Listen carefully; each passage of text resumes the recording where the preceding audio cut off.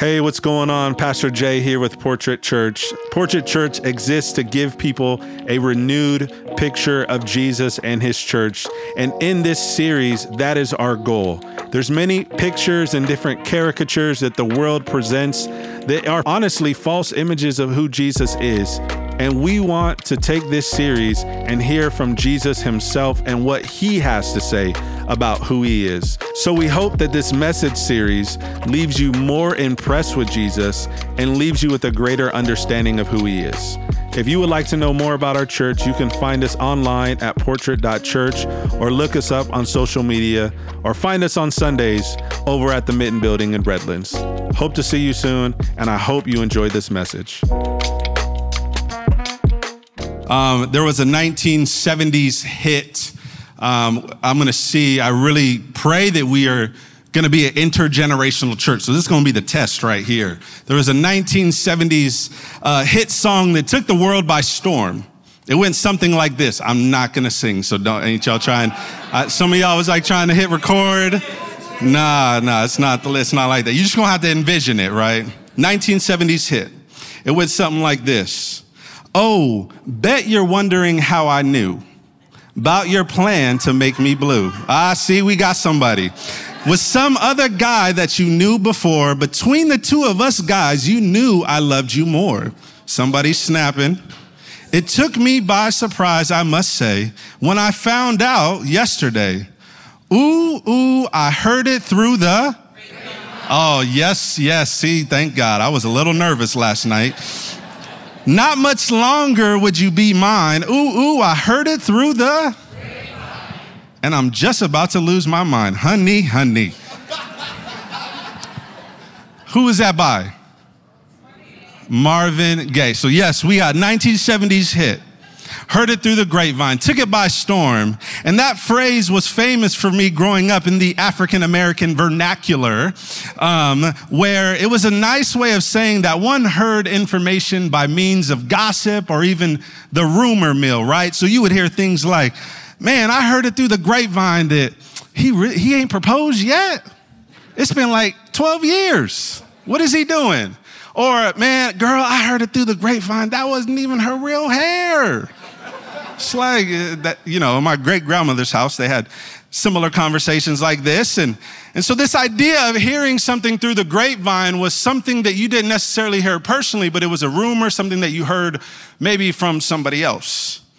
And I think I use this as sort of an illustration to help us see that one of the most troubling issues that I believe people struggle with today, potentially even Christians struggle with today, is that they have a heard it through the grapevine understanding of who God is. You've allowed external things or other people to form your understanding of God. You've only heard rumors. You've only heard things through the grapevine, but you actually haven't explored him for who he is. I think another troubling issue facing in our modern world today is we want God to be controllable. We wouldn't necessarily say it, but we actually want to be God. We want the authority that God has, the ability to decide what things are right and wrong. And so we want to be the dictators. We are not willing to potentially embrace weakness and let God dictate who he is and be in control, but we want control. Pastor and author John Mark Comer says, here's how you know you've created God in your own image. He agrees with you on everything. Oh, yeah, I didn't feel that one. It's too early. He agrees with you on everything. He hates all the same people you hate. You can never get mad at him, or you're not blown away or even potentially fearful because he's so marvelous. He's tame to you. He's controllable. A.W. Tozer says that we tend by a secret law of the soul to move toward our mental image of God. So what comes into our minds when we think about God is the most important thing about us. The most important thing about us. That is why important questions like, who is God and what is he like, are two of the most profound questions that you can ask yourself continuously as you move throughout life. Because those two questions right there will shape you. They will begin to shape how you operate. If you think God and if you see God as like this landlord and dictator, well, that's how you're going to treat everybody else. If you see God as this figure who is sitting there with a scorecard, waiting at the end of the day to show up a 7 or 9 or, hey, it was a 9.8 today. You were close, but I'm the only perfect one. He's not doing that. You'll then cause everybody else to go ahead and perform their morality in front of you. You see, the picture that you have of God, understanding who he is and what he is like, will absolutely transform your life. It shapes the way you treat people. It shapes the way that you engage life. And here's the thing. Everybody has a picture of God. Everybody. I love this quote from Henry Rossi. He says, God created man in his image, and then man, being the gentleman, has returned the favor.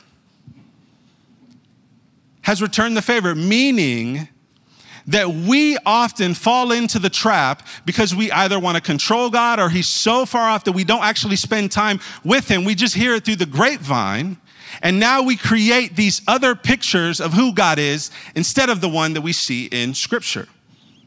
And so if you want to get the right picture, if you want to get a renewed picture, you have to go to the source. We don't need a hear it through the grapevine moment. We need to hear it straight from the horse's mouth, as the other saying goes. And God, I hope you're not offended. I just called you a horse. A stallion. I don't know, just the best horse ever. But we got to hear it directly from him.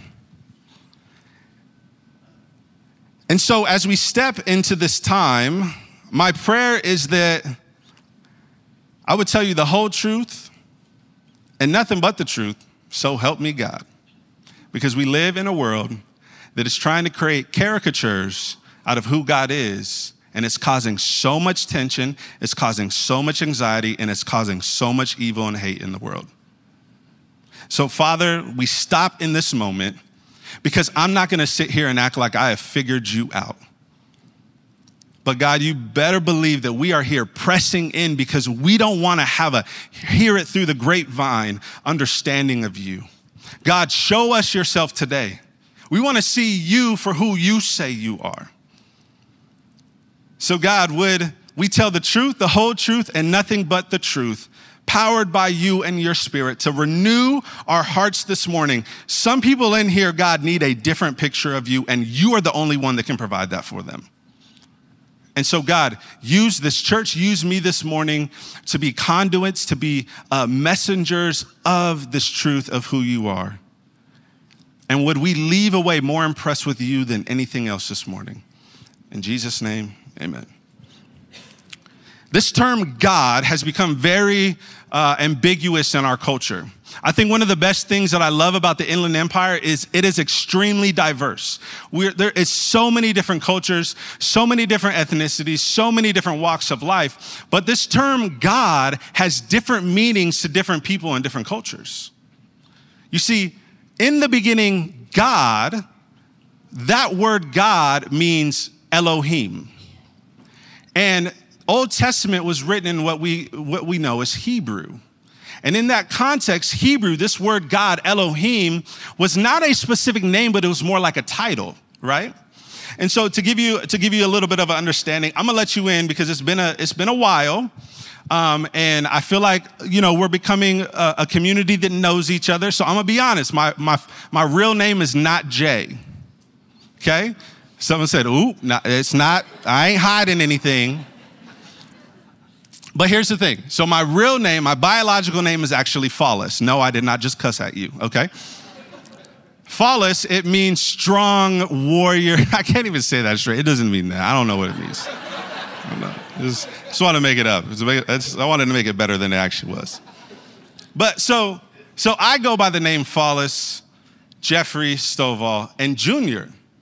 So what's crazy is if you were to say, hey, Follis, me and my dad would actually turn around because there's more than one in the world. Yes, I know.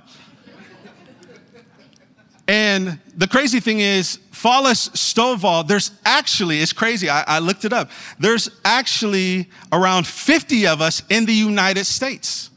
50, right? I said the same thing. I was like, there's more. There's more.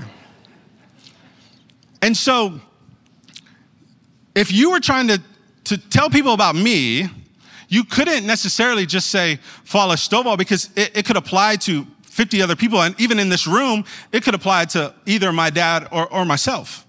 So how you get further into clarifying who someone is that you understand their story. You understand who they are and the things that they've done.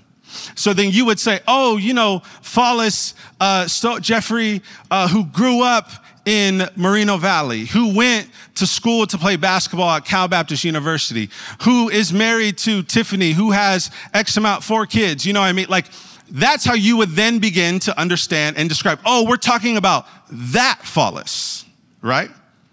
So here in the beginning of Scripture, we need to begin to apply the same level of understanding of how we get to know people to how we get to know God. Because sometimes this word God, this very ambiguous term that is often used and identified by several other cultures and religions who claim that their God also created the world, we got to understand, well, which God are you talking about? Who are you referring to? Because that is why it is so important for us to lean past this generic term of deity, this creator, and say, no. Who is this God and what is he actually like?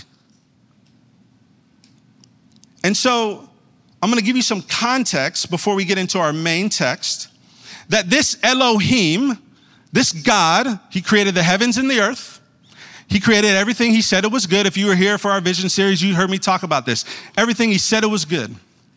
Creates humanity made in his image and likeness. They are good. Humanity decides, you know what? I don't really trust you fully, God, so I'm going to do life my way. They sin. It enters the world, destroys this perfect unity that humanity had with God. Then God would send, he would start a rescue mission. And then he would work through different people's lives, and he would have this conversation with this guy named Abraham. And he said, Abraham, look, man, I'm going to make a great nation from your family line. Y'all going to be my people. And so then everything is fine. And all of a sudden, God's people starts to grow and multiply. And there's a new regime in Egypt. And Pharaoh doesn't like that God's people are growing. They're multiplying. And so he starts persecuting them. And then they start growing and multiplying even more, which should remind us as Christians that often the church grew through persecution, not the absence of it. Church don't grow just in comfort. The church grew in the beginning then from God's covenant promise. And then you see in the book of Acts, the church grew during times of persecution. That's a sidebar. That's like we could take that and put that somewhere. So we have this birth of this Hebrew boy named Moses. And Moses, during this time, was being born. Pharaoh had issued these decrees that said, hey, telling the midwives, if any Hebrew boy is born, they are to be killed. And y'all, see, we don't be giving women a lot of credit in the Bible because these midwives, they said, oh, that true, Pharaoh? Well, guess what? We ain't gonna do that. Us Hebrew midwives, we ain't like y'all Egyptian midwives. These babies gonna be born if they on our watch. These women helped the church multiply and grow. Again, another sidebar for another day. And so then we have this boy Moses born. And now Pharaoh's even more upset. So every young boy that they see, they are to kill. So, and he actually makes this decree to put all the babies into the river to die. But Pharaoh's mom, she makes a basket, or not Pharaoh, Moses' mom makes a basket, puts him in it, pushes him down. Pharaoh's daughter, y'all, this is like a scene from like Keeping Up with the Kardashians. Like Pharaoh's daughter of all people grabs Moses. And all of a sudden, the story in his life changes. And now Moses, he's like the Fresh Prince of Egypt. Like, he's got like this new home, and my man is living large with the ruler. And then all of a sudden, one day, Moses is older, he's out walking, and he sees another Hebrew like him getting beaten by the Egyptians. And Moses doesn't like this. Something wells up inside of him, so much so that he ends up killing this man. And then he tries to bury him. In the first 38, they catch they know Moses did it. So Moses has to flee. And so here we're going to pick up at this moment in our text, Exodus 3. Exodus 3. You can go there with me. Exodus 3, starting in verse 1.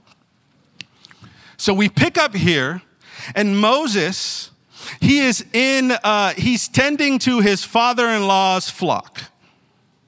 And it says there in verse 2, there an angel of the Lord appeared to him in the flames of the fire from within a bush. Moses saw that though the bush was on fire, it did not burn up.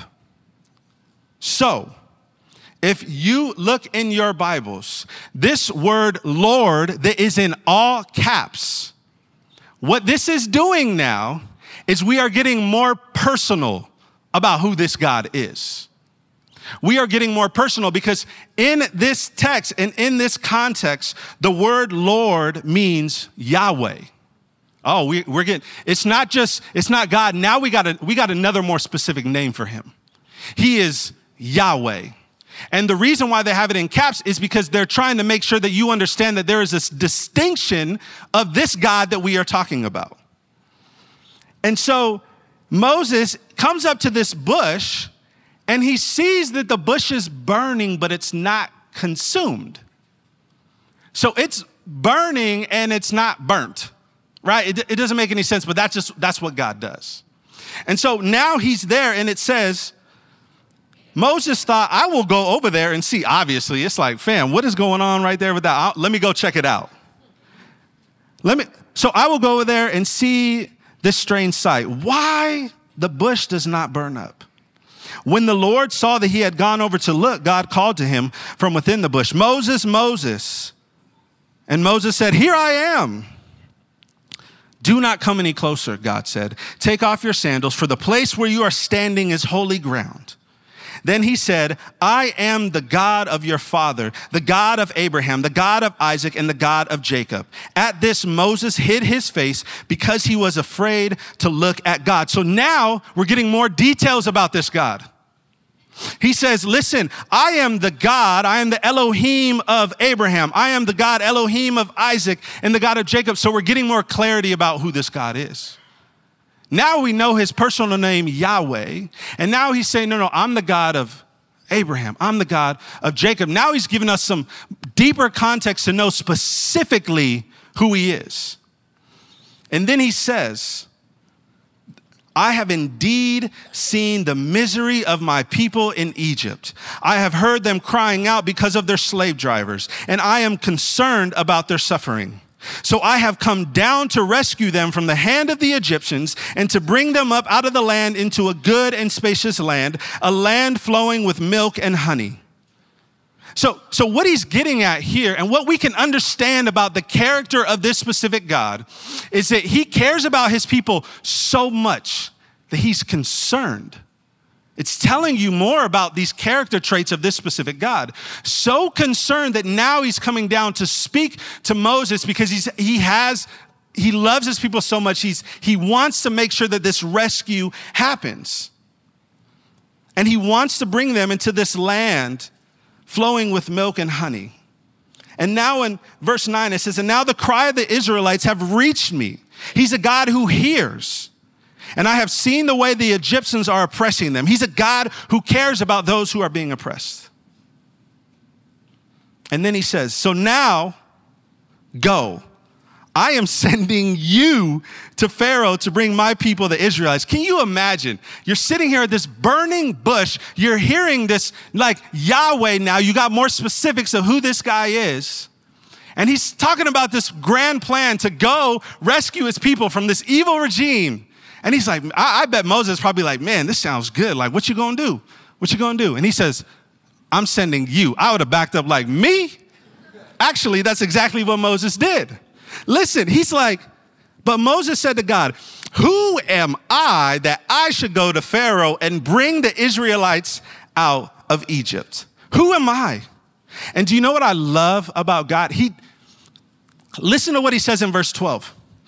And God said, I will be with you, and this will be the sign to you that it is I who have sent you. When you have brought the people out of Egypt, you will worship God on this mountain. Check this out. Moses gets these orders. He says, who am I, God?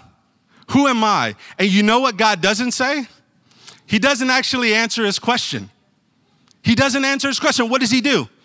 He said, it doesn't matter who you are. All that matters is who I am. All that matters is who I am. Some of y'all need to feel that deep in your soul this morning, because you are asking questions like, God, who am I to figure out this life that you have set for me? If you have kids, you probably had the same feeling that I have. God, who am I to raise up these kids to know you? God, who am I to be in this major or pursuing this career? Who am I? And God wants you to know this morning, it's not about you, it's about who he is. It's about who he is. Moses, I am calling you to do something miraculous and incredible, but I'm not looking at you, I'm looking at me. And then he goes on to say, and God said, I will be with you, and this will be the sign. And then verse 13 says, Moses said to God, well, God, okay, suppose I go to the Israelites and say to them, the God of your fathers, right, we're getting more specific now, has sent me to you. And they ask, what is his name? Then what shall I say to them? Oh, he's like, God, I need some more specifics here. What shall I say to them? What is your name? And then he says, then God says to Moses, I am who I am. This is what you are to say to the Israelites. I am has sent me to you. Yo, what kind of boss move is that? I think in cultural times and all the kids, that he'd be like, I'm him. I'm him. That's what they would say in the streets today, right? I don't know what street that is, but that's what they say out there. But God, like this, wrap our minds around this for a minute. He says, what am I to say? Who am I to say that you are? And he says, I am who I am. Tell them I am sent you. Like, if I'm Moses, I'm like, hey, y'all, so I was talking to a guy, not going to believe his name, but I am is coming. Who's coming? I am. You, Moses? It's like that scene from Rush Hour, Jackie Chan and Chris Tucker. Y'all know which one I'm talking about? You, me, Detective You. Anyways. Watch the TNT version. Edited.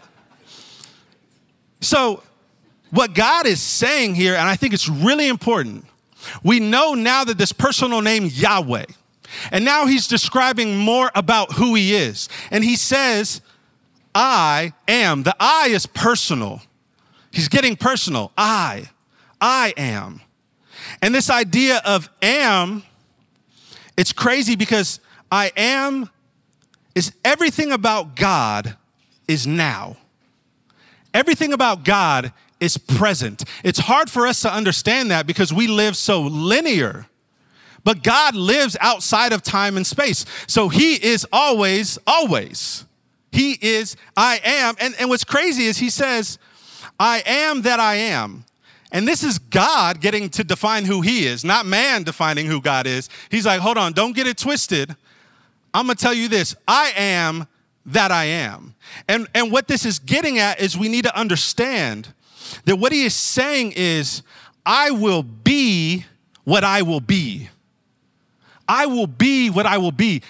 Everything about God and what he's saying is, I am eternally the same. I am. I exist. I am who I will be. I will be this way 24/7. 24/7.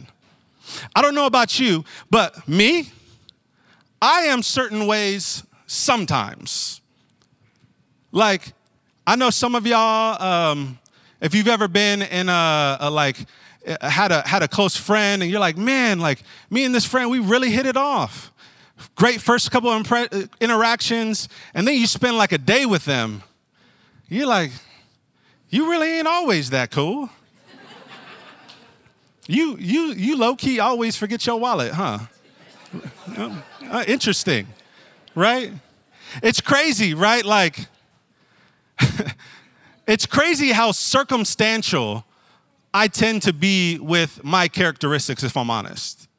If I'm having a more rushed day, my wife will tell you, my kids will tell you, my patience level is not always great.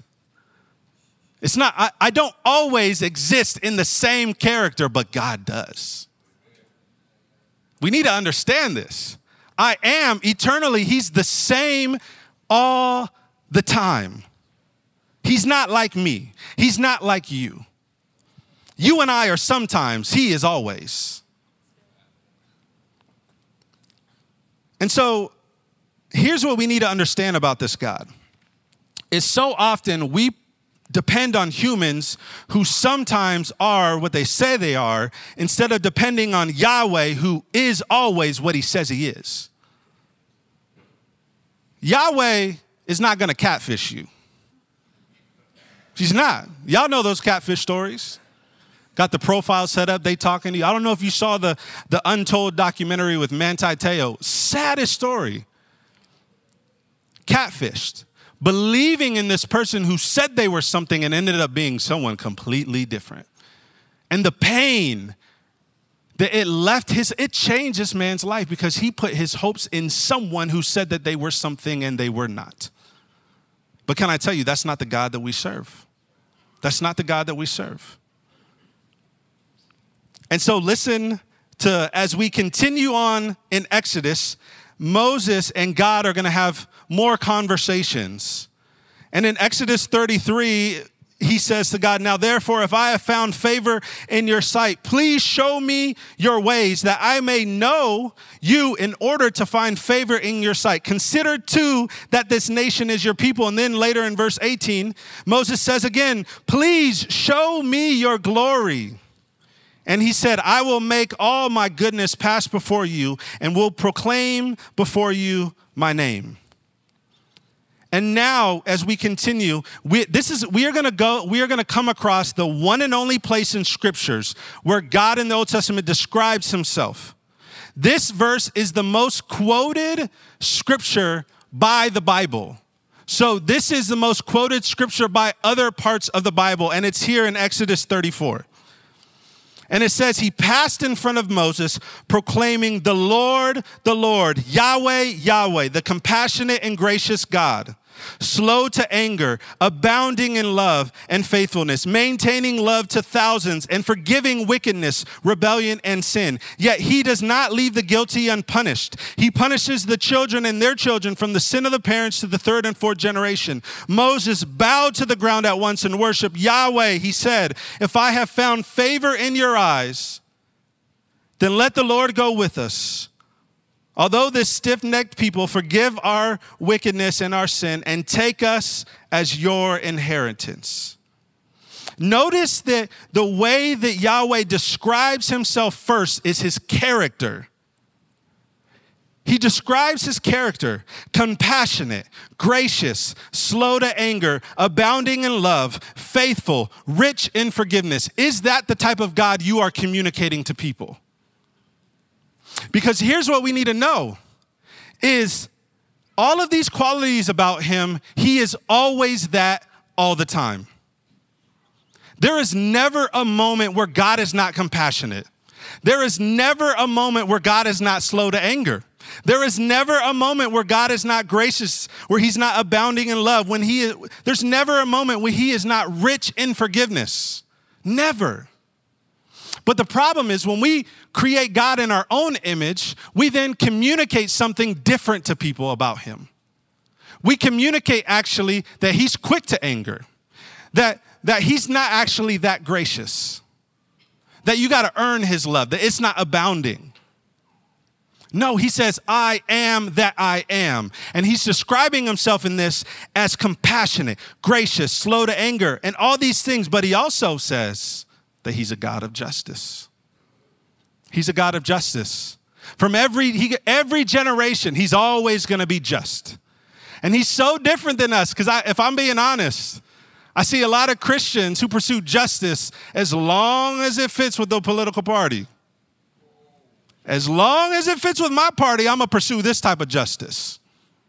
But can I tell you, God is just always, all the time, perfect, good. He knows no other way. He is always good. So why are we not faithfully, constantly pushing people to see him? We got more people pushing people to follow a party than they are this God, this Yahweh, who has communicated clearly who he is, who is consistently always who he says he is. Oh, but you want people to follow people who make false promises every now and then and never follow through. Okay, that's what we want to push people to most. We're silly. I'm sorry. I don't mean to sound harsh, but I care so much about this picture of this God that people are getting that we need to be honest and faithful to pursue this constantly. He is who he is 24/7. And then this brings us to Jesus. John 8. You don't have to put it up yet. I'll give you context. There's this dispute over who Jesus is and who he claims to be. And what's going on is Jesus makes this statement. He says, whoever obeys my word will never see death. And all of a sudden, all the Jews and some of these religious leaders are like, yo, what is this man talking about? We'll never see death. Who does he claim to be? They start calling him demon possessed. They start saying, are you greater than our father Abraham? He died and so all the prophets did. Who do you think you are? And I love Jesus. John 8, verse 58. Very truly I tell you, Jesus answered, before Abraham was born, I am. Ooh, there it is. I am. At this, they picked up stones to stone him, but Jesus hid himself, slipping away from the temple grounds. The reason the religious people were so upset, what he's saying here, he's saying, I'm that guy. Oh yeah, the one that spoke to Moses on the mountain, that Yahweh. He's saying, I am. And they picked up stones to stone him because they said, how dare you say that you are God? How dare you? And we need to understand that Jesus is Yahweh in the flesh. He is Yahweh put on human flesh to live amongst us, to be consistently who he is 24/7 so that we may see a picture of who God is. And for this reason, this is why we are starting with a series called Renewed Jesus. All the way up until Christmas, we are going to be hearing from Jesus himself, Yahweh in the flesh, who he says that he is. Who he says that he is all the time and will continue to be. And our goal here is for you to see Jesus, be with this Jesus, and do what he did, to apprentice what we call a disciple, a learner, to say, oh, I want to learn so much about what this God says he is like, what this Jesus says he is like. I'll end here with this story. It's called The Last Supper. It's Jesus' final meal with his apprentices, his students, his disciples. And in this story, Jesus is telling his followers, one of you is going to betray me. And then all of a sudden, you could just feel the tension at this table. Jesus has said so many things claiming that he was God. And then all of a sudden, one by one, the disciples, they begin to say, well, surely not me, Lord. The next one, surely not me, Lord. The next one, surely not me, Lord. I'm not going to be the one to betray you. Surely not me, Lord. Well, then it gets to Judas. Surely not me, Rabbi. There is a distinction between Lord and Rabbi, and Judas never made the transition. He never made the transition. And the problem is so many people see Jesus as this good moral teacher, this good rabbi like many of them did. But it is only if you see Jesus as Lord, if you see Jesus as God, that you will faithfully stay with him for the rest of your life.